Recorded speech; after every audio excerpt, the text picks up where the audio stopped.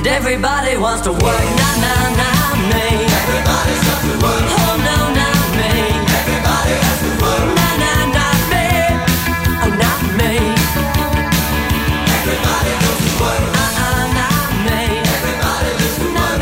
Hi and welcome to another edition of Life of Brian Mannix, that is the podcast, with thanks to our good friends at Murcott's Driving Excellence. I'm Kevin Hillier. You're Brian Mannix. Apparently I am, Kev. We'll have a check. All right. Are you? I'll just have a quick little feel here. Are you a rock star? Gold albums? Yeah. Platinum albums? Yeah. Okay. Number one songs? Yeah. Okay. Groupies at some stages? Yes, occasionally. Okay. Occasionally. Yeah, odd groupie is a great reward. Outrageous backstage riders? Not outrageous, no, not compared to a lot of other bands. A bottle of scotch and a slab of beer is not outrageous by any stretch of the imagination. The outrageous part is when some dickhead in the band says, "Oh, can we get some water too?" Oh, get out of here. And if they do, I say, look, if you're going to drink water, at least get an empty beer can and pour it into that so at least you look rocking. Oh. You're ruining our image. Oh, it's just terrible. Can we get some water or some soft drink, please? Oh, get out. Is that when the band split up? Irreconcilable differences? Irreconcilable differences. It's normally over what's on the rider. Yeah. I want the M&Ms. No, we want another bottle of scotch. Stuff the M&Ms. Hey, now you're putting together the Countdown show, which you wrote. I can't believe it's not Countdown. That's the one. Now, when did you write this? And you bring it back for obvious reasons, because people love nostalgia. They do, apparently. It first came out in 1998, so I wrote it sometime before that. Yep. Probably took me about a year. It took us about a year to get it up. So probably 97 I started writing it. It was funny, when I first put it on, it got dreadful reviews. Everybody loved it. But the theatre people said, this is not proper theatre. No. Oh, no. And it's rather sexist and it's all of this. Anyway, then 2009 we put the same show on. Oh, it's just hilarious now. So what was offensive in 1998 is no longer offensive in 2009. Oh, well, hang on. What was not offensive in 2009 will absolutely be offensive now. Well, we're just looking at it, going through the thing, and there's an interview with Michael Jackson that we have in the show. Oh, no. We're not going to be able to use it. Yeah, no. And it's a pity because it's such a funny part of the show. But no, for today's audience, I don't think that'll be acceptable. Do you not go the Ricky Gervais line? And Ricky Gervais's philosophy is you can do any joke you want to do as long as you're willing to suffer the consequences, whether they be good or bad. Well, look, this was quite appropriate in 1998. But I have a feeling that if we put this Michael Jackson bit back in the show, then the show won't go on. It would undo a lot of the good work done in the rest of the show. Okay. So there'll be a few changes to the last one. Now, this is going to be mid-year-ish, I believe. Yeah, I think end of July I think we start. I think we start up in Brisbane at the QPAC, and then we do the Enmore, then the Palais and Adelaide and Perth. I think one of them's Her Majesty's. I can't remember. Have you cast it? Well, luckily I've got most of the people from the last version, so it makes it easier to put it all together again, because it's like, well, they know the show, so great. But it's a bit nerve-wracking, having to put on a big show. Well, you're the behind the scenes. You're the producer now. Well, I don't like being the producer. I'm not really the producer, but I'm the writer and the director. But I tend to get involved in areas that I don't particularly want to get involved in. But sometimes you just got to do stuff to get it done. Okay. Well, tickets will be going on sale. They're on sale now, Kev. Okay. They're on sale right bloody now. I cannot believe it's Countdown. What is it called? I can't believe it's not Countdown. It's not Countdown. It's not Countdown, all right? Countdown was a show that promoted new music. Mm-hmm. This is a show taking the piss out of old farts, okay? That's the big difference. Actually, so's this show. Right. No, it's not. Hang on. That's it. Considering that Andrew Farris and Mark Opitz is our guest. Yeah, that was a bit of a faux pas there, Kev. Murcott's Driving Excellence couldn't even get me out of that, to be perfectly honest. No. Murcott's driving excellence would struggle to get me out of the accident I just caused. Yes. 1300 555 576. That's the number. murcotts.edu.au.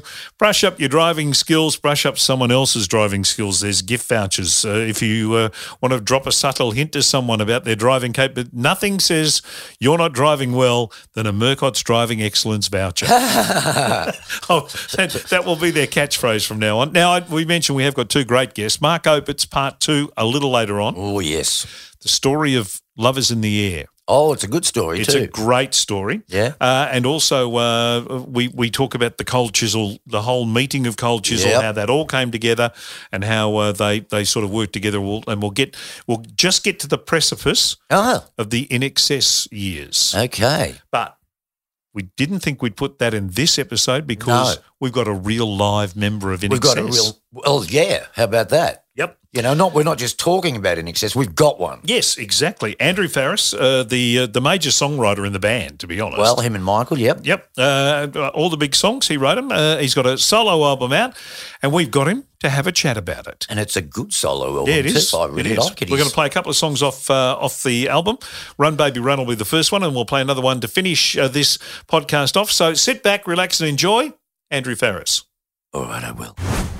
Brian and Kev. It is. Andrew, how are you? Yeah, I'm good. I'm great, actually. Yeah. Let's talk about the album. Are you nervous about this kind of like a first time thing for you? I'm a bit nervous about playing live. I'm not really nervous about the album. I've actually been living with it for a while. I was sort of due to put the album out around about this time last year, but because of COVID, everyone went crazy around the world, and everyone's worrying about their health and their families and their jobs for good reason. They weren't worried about Andrew Farriss's album, but I was, because I wanted to put it out, Yeah, look, the album's been a long time coming. I see that you started tracking it in 2011, and some of the songs are written 30 years ago and 15 years ago, so it's been a long time coming, yeah? I've always worked like that my whole career. I'm a songwriter, I always have been, and I, even in, going back a long time, I always worked that way.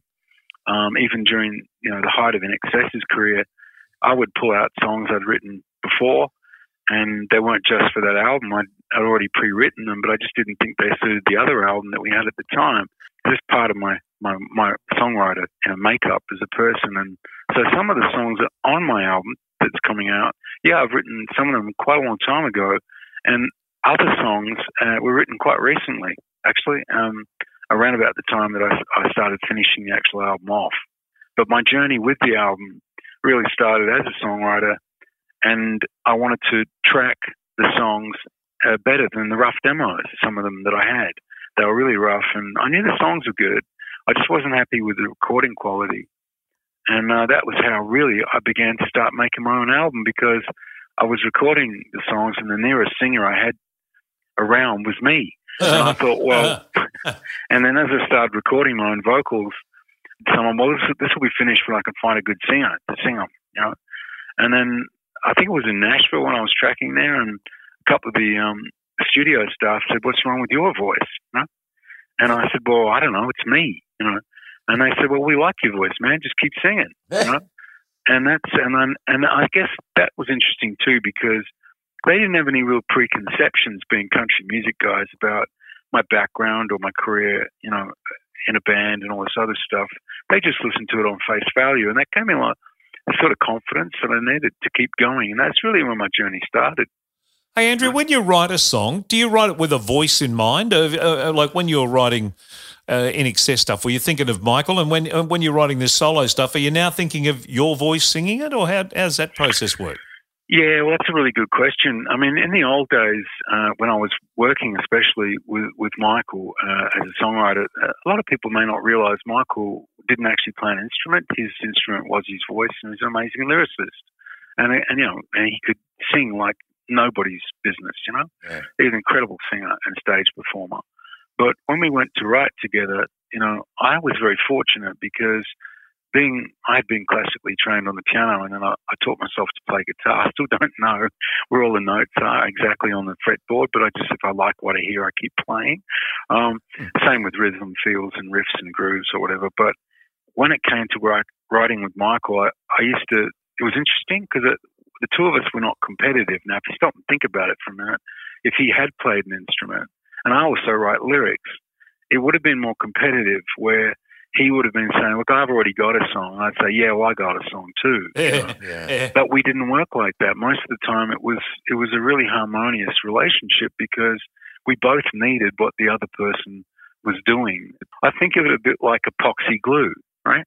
For anyone that's ever mixed any epoxy glues, they know it takes two kind of strain to make the glue stick. Yep. And that's the way I think of it with a song. Sometimes the other input that another songwriter puts into what you're doing makes the thing really powerful because it's that combination of force, if you like, or musical energy and thought pattern and lyric or whatever that really makes for some really amazing songs. This Run Baby Run, it sort of drives a little bit down country street. Is country music something you've always liked? Sure. I mean, in the old days, again, I'll go back to that and saying I've always been into country music. Particularly when I was a little kid and I grew up in Perth and I had a little transistor radio I used to listen to under the pillow at night.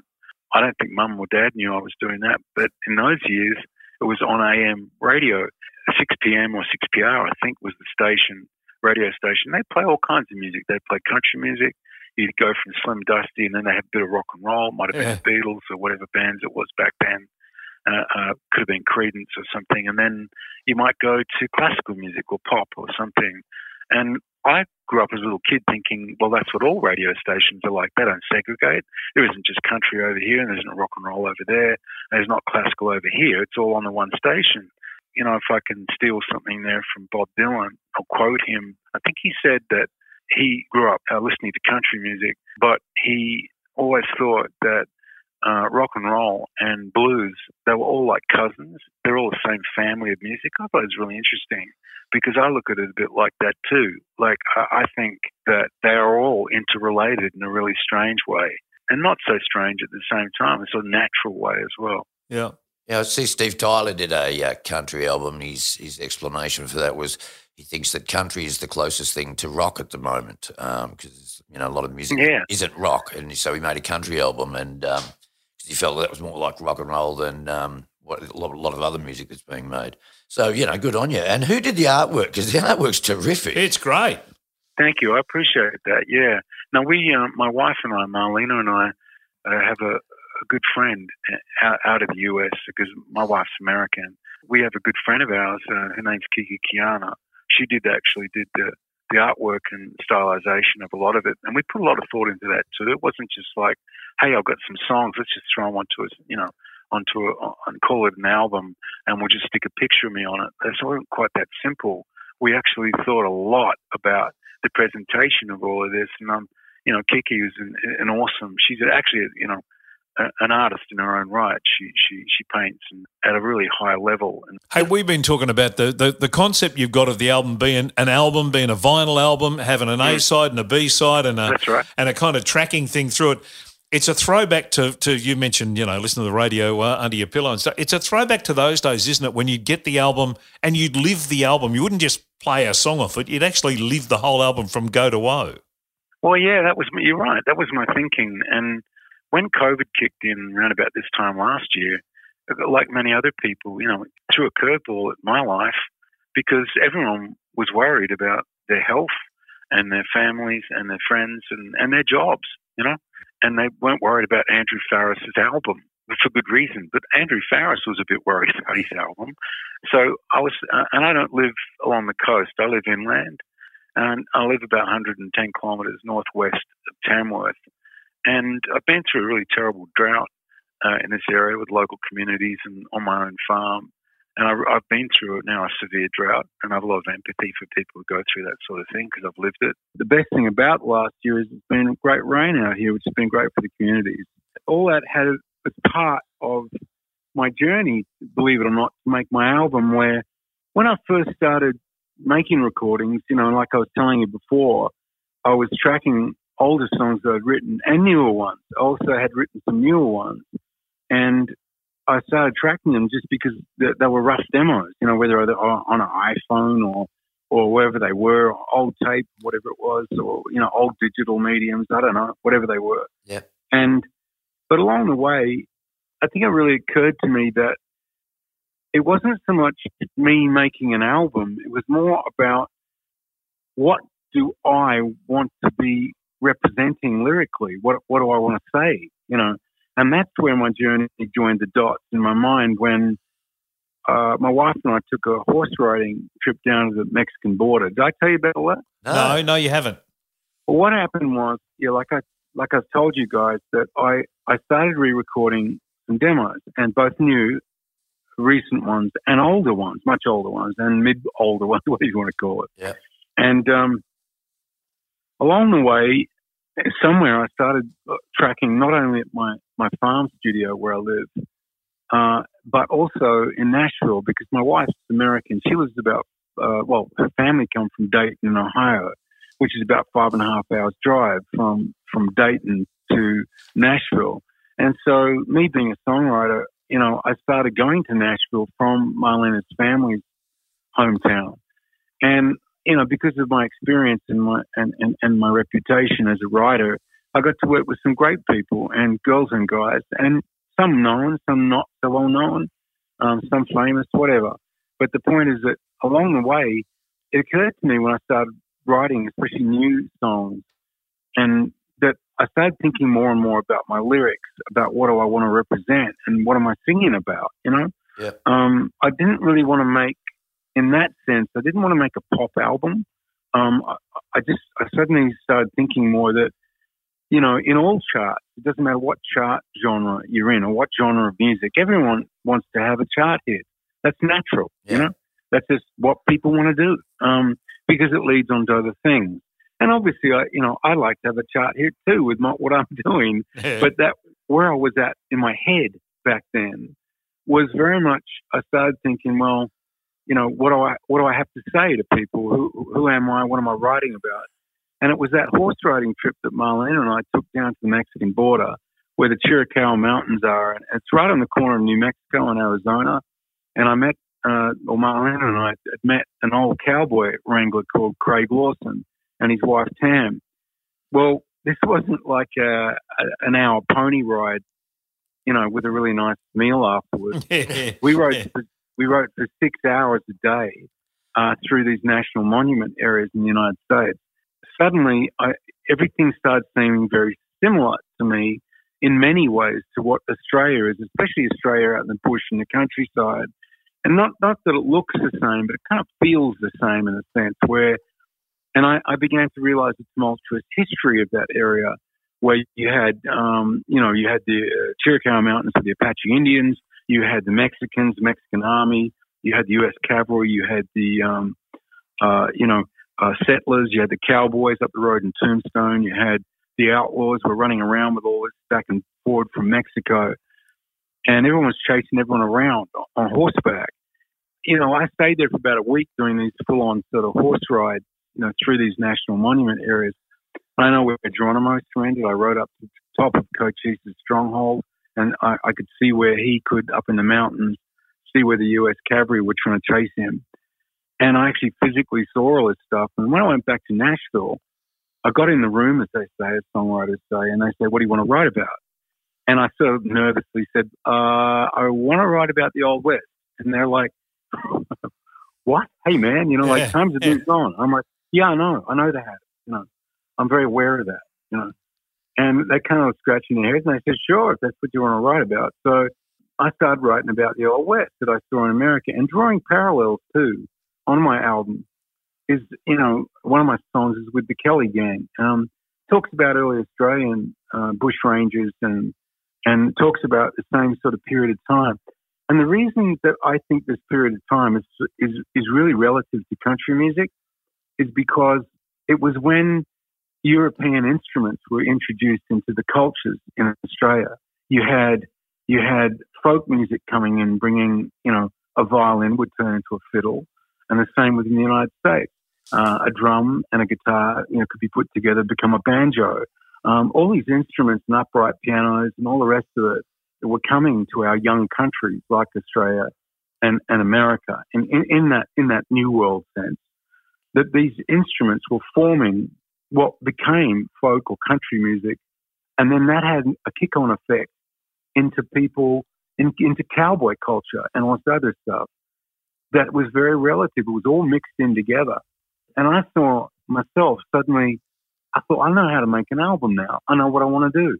And it kind of gave me an almost, if you pardon the expression, an existentialist moment where I suddenly could get out above myself and look at the whole thing as an album, like an old school idea, not just, I've got 12 catchy songs. I think I'll put them on the chart. It wasn't about that, you know? When I looked at it, I thought, I think I know how to do this, you know? And here we are. And you've done it in such a way where the kind of the second side of the album is sort of the really personal part of it, isn't it? Yeah, that's right. It's a bit more gritty, and some of the subject matter, it's a little bit tougher, if I can use that word. You know, Apache Pass obviously talks about literally Apache Pass, where we rode our horses through there. You know, you could still find lead bullets lying on the ground. Wow. There's the old ruins of Fort Bowie, and there's literally, I think, Geronimo's son or grandson is buried there still in a grave. That's not a pop music subject. That's no. And you're right. And then same with Starlight. The song that follows it is about my wife, Marlena's stage 4 metastatic breast cancer journey. And it talks about, you know, what we share together, and every day is special to both of us. And then we have a place that we love to go on the property here that I live on called The Hill. And we just sit there, and at night when it's clear, we watch the stars, you know, stuff like that. It's not really, I don't really care if it's pop material or not. I don't care about all that. Well, that's clearly evident, Andrew, because you've got a mariachi band in that song. Because after the guitar riff, it played along, and I thought, you know, I was listening to it, and I thought, you know, there's a little gap and a hole there. And even though I love the baritone guitar, like, you know, old school sort of heavy country riff thing, and I thought, I wonder if I can get that in there. And when I actually tracked that in Sydney after I tracked the other stuff in Nashville, and then I got it remixed again in Nashville, and the guys there liked it too. They thought that was cool. You know, I'm also trying to pay homage and respect to older school country music. Don't get me wrong, I like a lot of modern country stuff. I really do. But I also like the older stuff, you know. Yeah, I like Hank Williams and Ned Miller and Tom T. Hall and all of those sort of acts, not so much the new country, because I reckon a lot of the new country is sort of pop music with a cowboy hat. But I reckon, you know, Jim Reeves and Johnny Cash, that's my kind of country. Look, there's horses for courses, if you pardon the expression. You know, there's a little bit of everything for everybody in country music. You know, like I think modern and old school is what is cool about it, actually. I think where it would get weird in my mind is people saying the old country music's not relative to the new country music. That's what I'm trying to say. To me, it's all part of the same music. Yeah. You know, like in the end, you know, it really has its beginnings. You know, I mean, country music, rock and roll, and blues music are all cousins. They're all actually related, you know. If you look back to Sun Studios, Elvis and Johnny Cash can be seen standing in the same studio, and yet one was country and the other one was rock and roll, and yet both of them probably love blues. And my point I'm trying to make is it doesn't matter to me in a country music sense whether the music's necessarily really old or really new. What's important to me is that the songwriting and the culture of country music remains intact.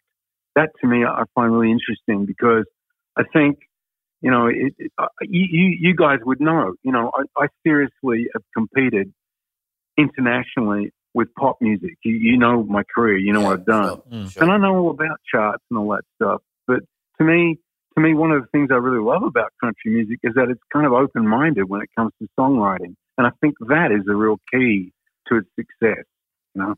The fact that you've been able to take a song that you started work on 30 years ago and make it relevant today sort of says that. Yeah, thanks. I think it's Willie Nelson. He went to Jamaica and recorded some Jamaican songs. Really? I think I think Johnny Cash did too. I think Johnny Cash had a home in Jamaica too or something. But I always thought that's curious too. Most people would never have thought of those two guys as being into reggae. But actually, if you go and check Willie Nelson's stuff out, he did record quite a bit of reggae. Right? In fact, he recorded a whole reggae album. He's probably just trying to score some grass down there and got caught up in the studio. Well, mate, he's in the right place, isn't he? Yeah. I don't think Willie does much without a joint, but God bless him. Hey, Andrew, what are the live shows going to be? How are you structuring the live shows? I'm really excited about the live show part of what I'm doing, and I've got an awesome band of musicians that are playing with me. They really are, amazing.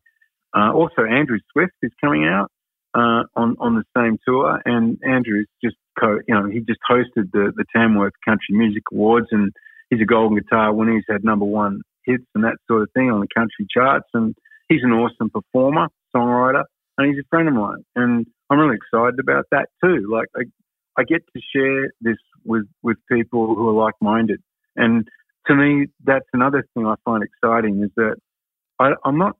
It's not a competition to me. I'm just really excited to be part of a music genre that wants me there. Yeah. Will you share the same band, you and Andrew, or he'll have his band and you'll have your band? That's a good question. I don't mind if some of my players want to play with Andrew. It doesn't really bother me at all. I think it's funny you should mention that. I was actually wondering that myself yesterday. But I don't mind if he wants to. It doesn't bother me at all. He's a good guy. He's a friend of mine. Cool. Yeah. What sort of reaction are you expecting from the people who know you from INXS to the album's release? The Run Baby Run's released now. What sort of reaction are you expecting from the hardcore INXS fans who know you? Well, that's interesting. I've talked about this a bit with a few different people, and I love my brothers, Tim, John, and my friends, and really brothers too, Gary and Kirk. And unlike a lot of Pat bands in the past, we don't have issues with each other. We get on well. And we went to hell and back on our journey to do what we did. And the way I look at it is that I was a songwriter then. I'm a songwriter now. I loved writing for INXS, and I miss those guys, but they're not touring. And so when I get out now and I play my own music, it's with some affection that I talk about them. I have no issue at all. And I loved all that music that we created. And we did so much touring. We worked in 52 different countries together. We did things that were unbelievable, really, when I think back on it carefully. And perhaps I'll play some INXS during my set because I know that the audience they know my connection with it. And, I'm a fan of INXS's too. Yeah. I like playing it because I like listening to it. Well, you wrote it, so why can't you play it? Jeez. Yeah, but, I give credit there to the other guys in the band too. Like, they all contributed, both on and off stage to INXS's music. And some of them, obviously are songwriters in their own right, and they are good people and an awesomely talented group of musicians. I'm a fan of them. I know it sounds weird, but they are a really highly talented group of people. Hey, the clip for Run Baby Run you shot in Gympie. I was playing the Gympie Muster at the Country Music Festival there, and I was nervous as I got to admit, because it was the first big festival I played as a solo artist and country artist. But it was the Mary Valley Rattler steam train pulled in with all these carriages, and they spent a huge amount of money and time, these volunteers. And the thing just looked gleaming. It looked beautiful was the word I'd use, pulling into the station there. And I hadn't expected to see that. I think I was staying there getting a cup of coffee or something, and this thing arrived, snorting and breathing steam everywhere. And little kids and mums and dads were everywhere. They were all excited too. And, I spoke to the engineer, and he knew who I was. And I said, look, I'd love to come and have a closer look at the train. Well, I've been thinking about making a video, with a steam train, and I thought, that'll never happen. It's too complicated. Forget about that. And then somehow it ended up turning around. They let me play with the train for a day. Oh, beautiful. Yeah, and so that's what the video is that goes with Run Baby Run. It's basically, we shot that on the Mary Valley Rattler, and it's about a girl who's trying to escape from a big, heavy dude, and he's chasing her through the train, and at the end, I kind of rescue her with some modern, weird, Back to the Future device. And then what I wanted to do was jump out of the train cab onto a horse. That'd be beautiful. Didn't do that. That didn't go down well with anybody. So I did ride horses in the video at the very end. I'm riding a horse alongside the train, but yeah, that was quite. What I really wanted to do was run along the carriages, so like in Butch Cassidy and the Sundance Kid. Yeah, when he runs along the roof of the carriages while the train's running. That's what I really wanted to do, but they wouldn't let me. I don't know why they wouldn't let me do that either. Did they let you tie a girl to the tracks? That's always popular. No, I didn't. I didn't do that. The bad guy did. Why have I got, there's a trainer coming and rattling around the back of my head right now. Remember that? Help me. Yeah, that's it. So exactly. Well, I'm glad I've got a laugh out of you. And once you see the video, I think you'll have another laugh too. It's a pretty good video. Well, I reckon when Clint Eastwood hears this album, he's going to want to make a movie based around it. Yeah, well, funny you should say that because not about Clint Eastwood, but actually Clint Eastwood gave one of his old cowboy hats to Michael, and that's a true story. But yeah, but I'd like to know where that hat is. And seriously though, all of the videos I've been trying to make, I've been using that theme of the Old West, or most of the videos for the album, and it has that theme running through it. Where if you put them all together visually, they look like a little film. You know, yeah, great. Because I think it's just a really romantic era. That era, absolutely. I'll be honest with you. Well, as you put your gun in your holster and jump on your white horse and ride off into the distance, Andrew Farriss, thank you so much for your time. We've really we've loved having a chat, mate. Just one tip: in your next video, bit of spaghetti western dialogue. Just move your mouth up and down and dub something in later. All right, mate. Well, it's Brian and Kev. It's good to talk to you. And all I can say is, as you head off down the trail where the horizon meets the sky, safe travel. 1,000,000 miles an hour, flying to the sun, chasing down forever. Run, baby, run. Yeah. For the movers, shakers, troublemakers, turning up the night. For the young and wild, the inner child that's always been alive. Run, baby, run. Run, baby, run. For the lost and disillusioned, living on the edge. Are you part of the solution? We're stuck inside your head. Ooh. For the movers, shakers, troublemakers, turning up the night. For the young and wild, the inner child that's always been alive. Run, baby, run. Run, baby, run.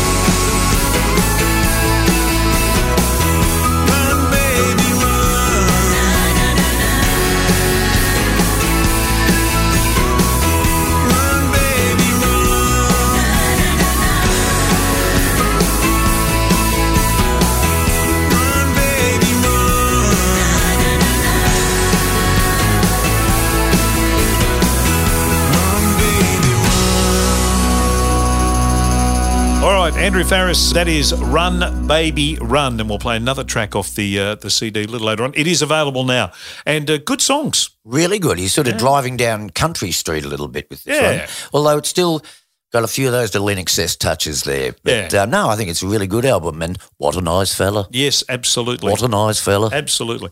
As is part two of our next guest, another good fella with great stories to tell. Oh, yes. And these are beauty. You're going to hear about how the whole Cold Chisel, Mark Opitz union happened, but we haven't finished with the Albert years yet. No, not quite. We're still with Harry Vanda, George Young, and more importantly, John Paul Young, in this, the second part of our chat with Mark Opitz.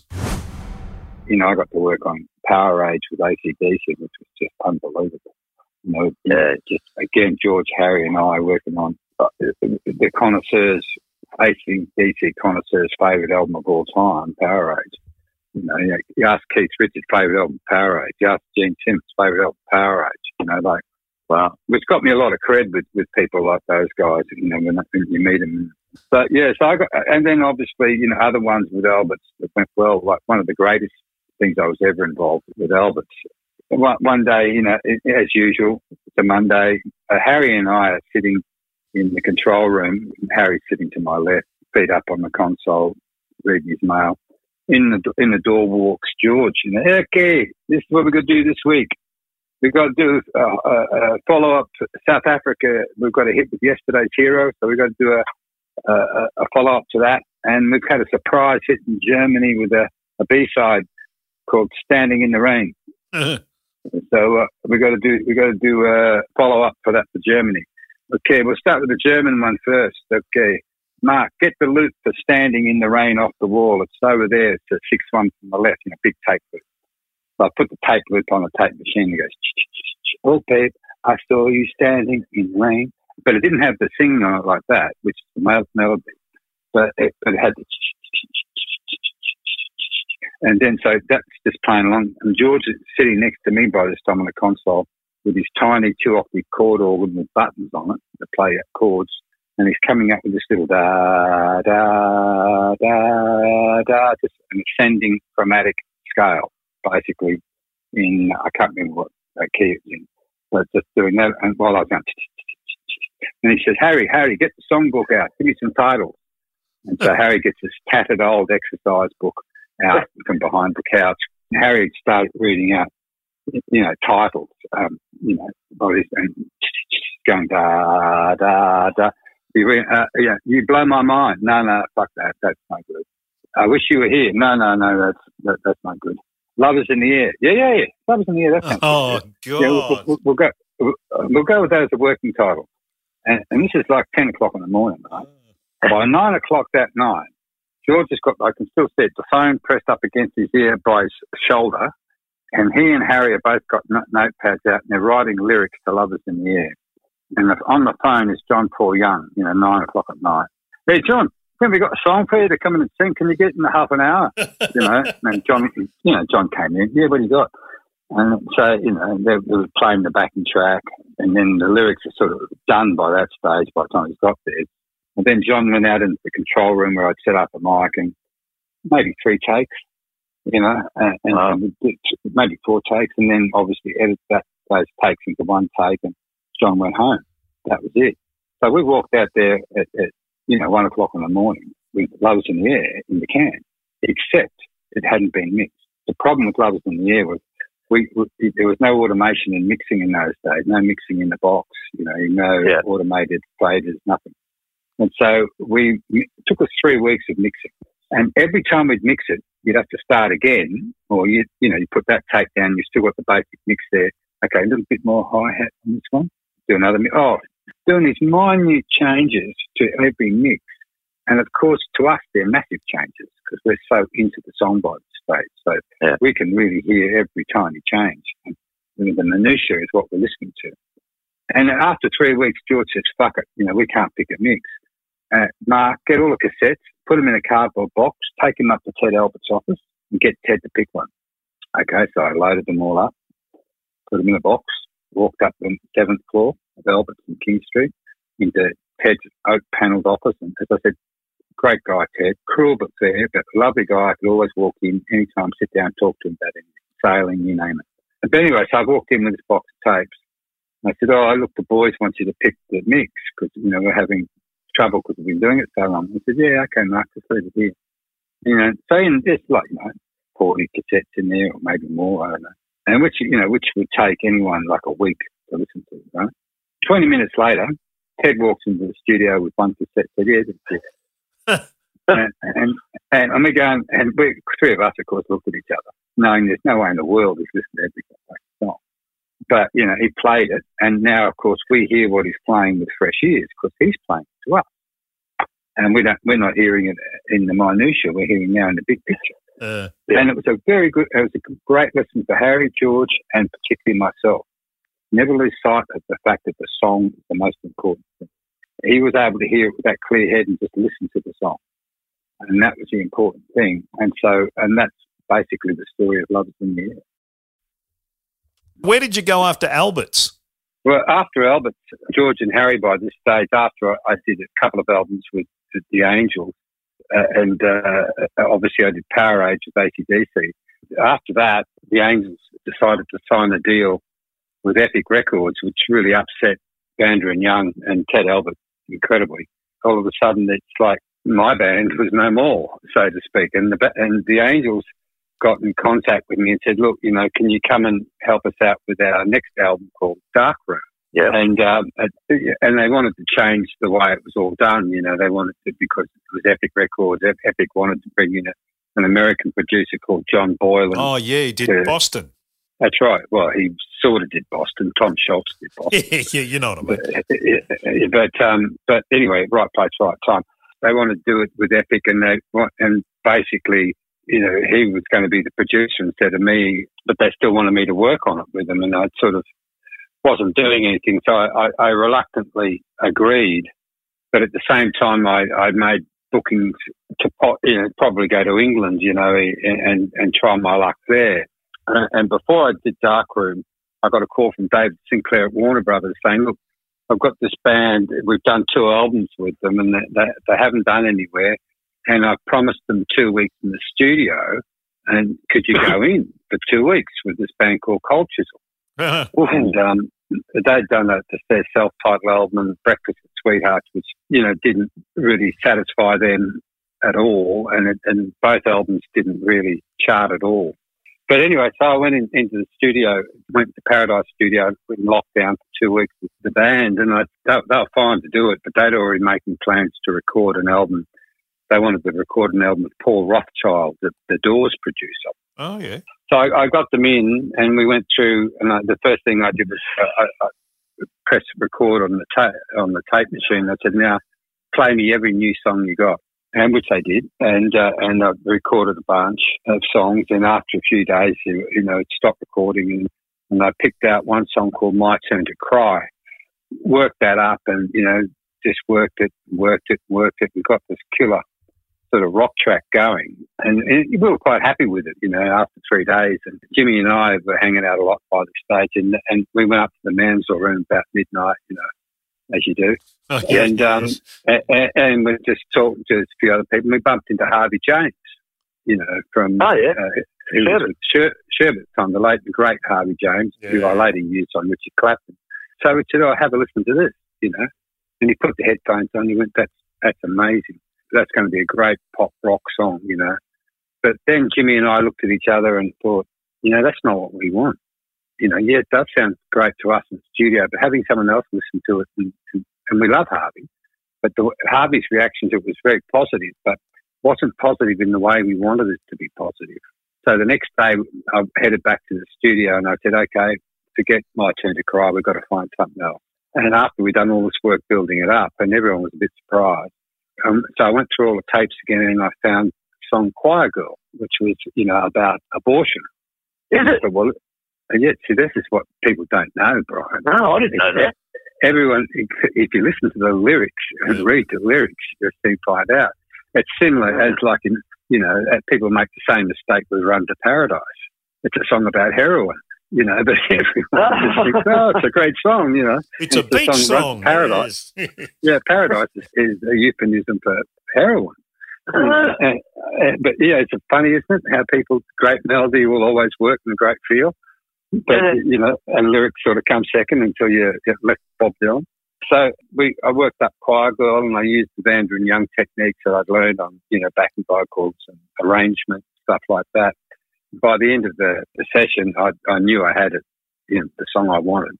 Yeah. And I took it over, you know, a few days before Christmas to David Sinclair in 79, as I said, was head of A&R, played it to him. He said, fantastic. And he said, we'll release this and introduce Cold Chisel to the public, you know, mass public, as opposed to they already had a great live audience. It pushed them out to Radio Land. And that's always been my thing, you know, when I'm working with someone, it's always been, you know, the balance of how do I keep the band's integrity and yet make it commercially acceptable at the same time.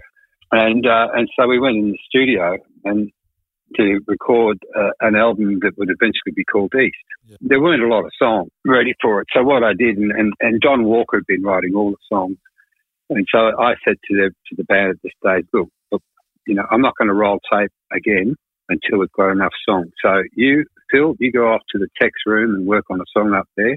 Jimmy, you go off into another area up into Billy Field's office and work on stuff. You know, Don's already got stuff. Ian, you know, you work in this room here, and I want all you guys to start working on songs. And then once you've got a song to a certain point, seek someone else's help and get it moving. After about a week, we had about 7 songs, but that was enough to start.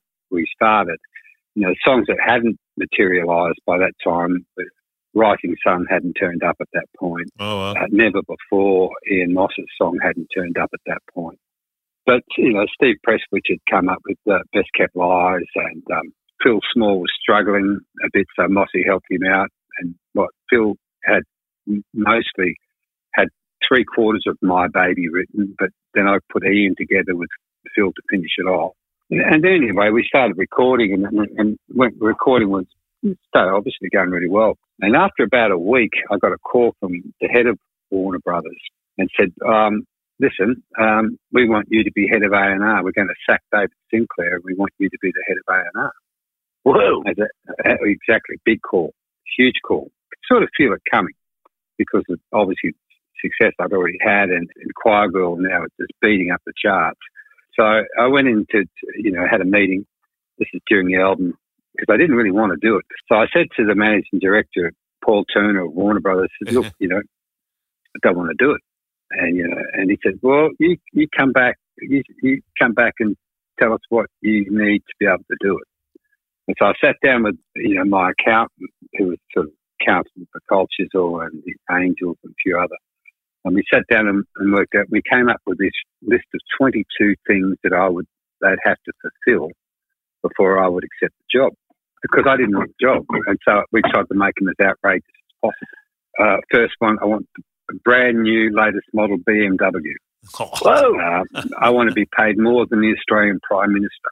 I want a first class trip around the world, all expenses paid every year, etc., etc., etc., and blow me down. Did you ask for the green M&Ms to be removed from the M&Ms No, mate, I didn't go that far. Come on. But basically what happened was I went in with this list of, you know, and with my accountant, I went in and sat down with Paul Turner, and he agreed to every one of them. And so all of a sudden, I was head of A&R for Warner Brothers, and I was sort of 2 weeks into recording this album East. Beauty of that was, of course, that I was signing the checks. So that was fucking cool. Now I had unlimited studio time at Paradise Studio, which is the best studio in the country at the time, particularly Sydney. And I was able to do things like, order in dinner and a dash, which was a food order service from the best restaurants in Sydney. So we would sit down every night, you know, at some point and have all this amazing food set in. And I also made it a rule that no one was allowed in the studio except for the roadies. And the roadies were welcome to come and have dinner with us every night. So every night there'd be the band, me, the assistant engineer, and the roadies. We'd all be up big time, having a great time. And basically creating an atmosphere of real friendship and a great, environment that everyone could give their best in. Towards the end of these, Jimmy's girlfriend Jane had gone to Japan, and so he was upset about that. So we went and wrote a song in about 20 minutes called "The Rising Sun." Yeah. And then he said, "I've got it done." And then we came down. Okay, let's record it. We recorded. That was done. All was done in a day. Rising Sun. That was boom, boom, boom. Just one take. Yeah, that's it. Or 2 takes. Great. Yeah, love it. Put a solo on that. Yeah, done. And in the end, it was just me and Mossy left in the studio, and so he and I finished off Never Before. Basically, then, but after Never Before, Mossy went off and joined Phil, and I was left in the studio. And I remember coming into the studio going, now I've got to mix the album, and then of course I had to do the running order, and I wanted it to be impacting. So standing on the outside. And the great thing about standing on the outside, Steve Presswood is in it with a Phil, standing on the outside looking, ba-da-dum, John Phil. Yeah. And Never Before started with a similar John Phil going, ba-da-dum, ba, like that. So when I was putting the album together, I said, I wonder if I can just edit those both together. And so I edited Standing on the Outside straight into Never Before. And I thought, and Standing on the Outside I put up front because it wasn't, to me, the strongest song, but it's a rock song. But if I put a really interesting song that was segued straight into With No Gap, that people had never heard Chisel sounding like before, it would create something. So, but running orders are huge to me. So everyone was, pretty happy with the results that they heard. And I remember I was standing on the back veranda of Warner Brothers, and underneath Warner Brothers warehouse. And I was standing there with a guy called Roger Langford, who was one of my great mentors. He was a marketing manager there. He said, "See those trucks coming in there?" And I said, "Yep." He said, "They're full of East albums." And you know what, Mark? That album is going to stand the test of time. Very wise words, And of course, to me, I just put one foot in front of the other and did my best, and to make a record. And the way it went, and then the rest, as they say, is history. All right, there's still more to come. Oh! The next question is, so when did In Excess pop into your wheelhouse? Into my wheelhouse? Not your wheelhouse, his wheelhouse. What do you mean? Well, you have your wheelhouse where you're driving the boat. That's called your wheelhouse. Oh, I thought you meant, your fake house and your wheelhouse. No. You take everything I say so literally sometimes, yeah, I do. don't you? No. The wheelhouse. Yeah, well, I've listened back to the interview, and that's what I asked. I said, when did In Excess pop into your wheelhouse? So that's where we'll pick up the next I didn't realise you'd asked such an idiotic question. Really? Well, I must have been nodding off or something when you said that. You haven't paid attention to a lot about this program if you've missed all my idiotic questions. Have we started yet? Yes, we have. Okay. In fact, we're finished. Oh, really? With thanks to Murcott's Driving Excellence, 1300 555 576. That's murcotts.edu.au. We're done. Done? I thought we were just getting started. I thought you and me would say that's it. Well, we're just getting started with Mark Opitz in many ways. Right. We have part 3 coming up, and there may even be a part 4. Well, he's got a lot of stories, Kev, There's so many on. We haven't even, as we haven't touched on In Excess yet. We haven't touched on a lot of the bands that he worked with. Haven't even walked down the street near them yet. Hardly touched on any of them. And coming soon to this podcast. Coming soon, eh? All right. Robin Zander from Cheap Trick. Oh, the Dream Police. Samuel Johnson's going to talk about his new book, which you're in. Yes. Called Dear Mum. He's a lovely bloke. He's doing a great job. Fabulous bloke. Yeah. Susie Quattro. Susie Q. Yes. And, wait for it. All right, I'm waiting. Rocky Burnett. Oh, no, Rocky was good. Rocky was funny. In the next edition of Life of Brian, some revealing stories about some Australian showbiz royalty. Rocky does. He just takes the gloves off and starts slapping this person's wholesome head. The real. Right. Kev. Oh, well, because I know who you're talking about, so I find it more amusing than those who don't know. Well, I'll find out. And the story about Tired of Toeing the Line, the real story about writing Tired of Toeing the Line. That's coming that up. was a good story. Yeah, Rocky's not in the best of health these days, but he gave us some time and we lapped it up and thoroughly enjoyed it. And you will on the next edition of the Life of Brian podcast. Yeah, we've got some ball busting. There's a ball busting scoop in this one. He loves every Australian. Hang on, except for one. Yeah, what's our lawyer's number again? I know it's not one. We may need Murcott's driving excellence to get us out of this. 1300 555 576. Mark Lane from Murcott's. Get your phone on standby. We may need you to get us out of this. Going to need a fast getaway car. We certainly might. Driven skillfully. Yes. We don't want no burnout banger. We want somebody that's on the Murcott's course. Absolutely. All right. That's coming up on the next Life of Brian podcast. Have a lovely week and I will. Take care of yourself. We'll talk to you soon. Thank you very much, Kev, and thank you for listening.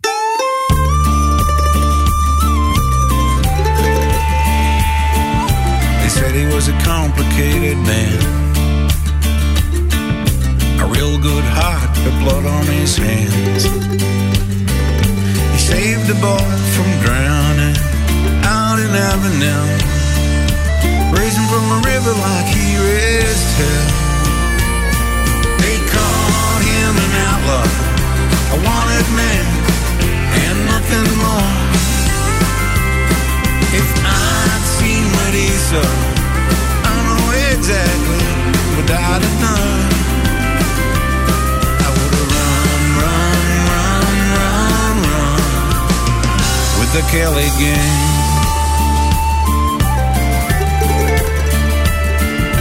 Poor boy was born a widow's son, head of the house 'cause his daddy died young. To put food on the table, he stole a rich man's horse. He set the stable on fire and set his course. They called him an outlaw, a wanted man, and nothing more. They called him the outlaw, hardly wait to see him fall. I would have run the Kelly gang, such is life.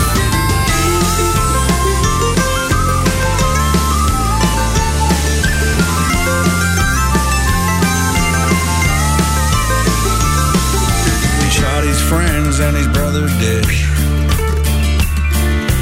marched him to the gallows instead. On a full moon in November, they came and took his life, but he never did surrender. The wind cried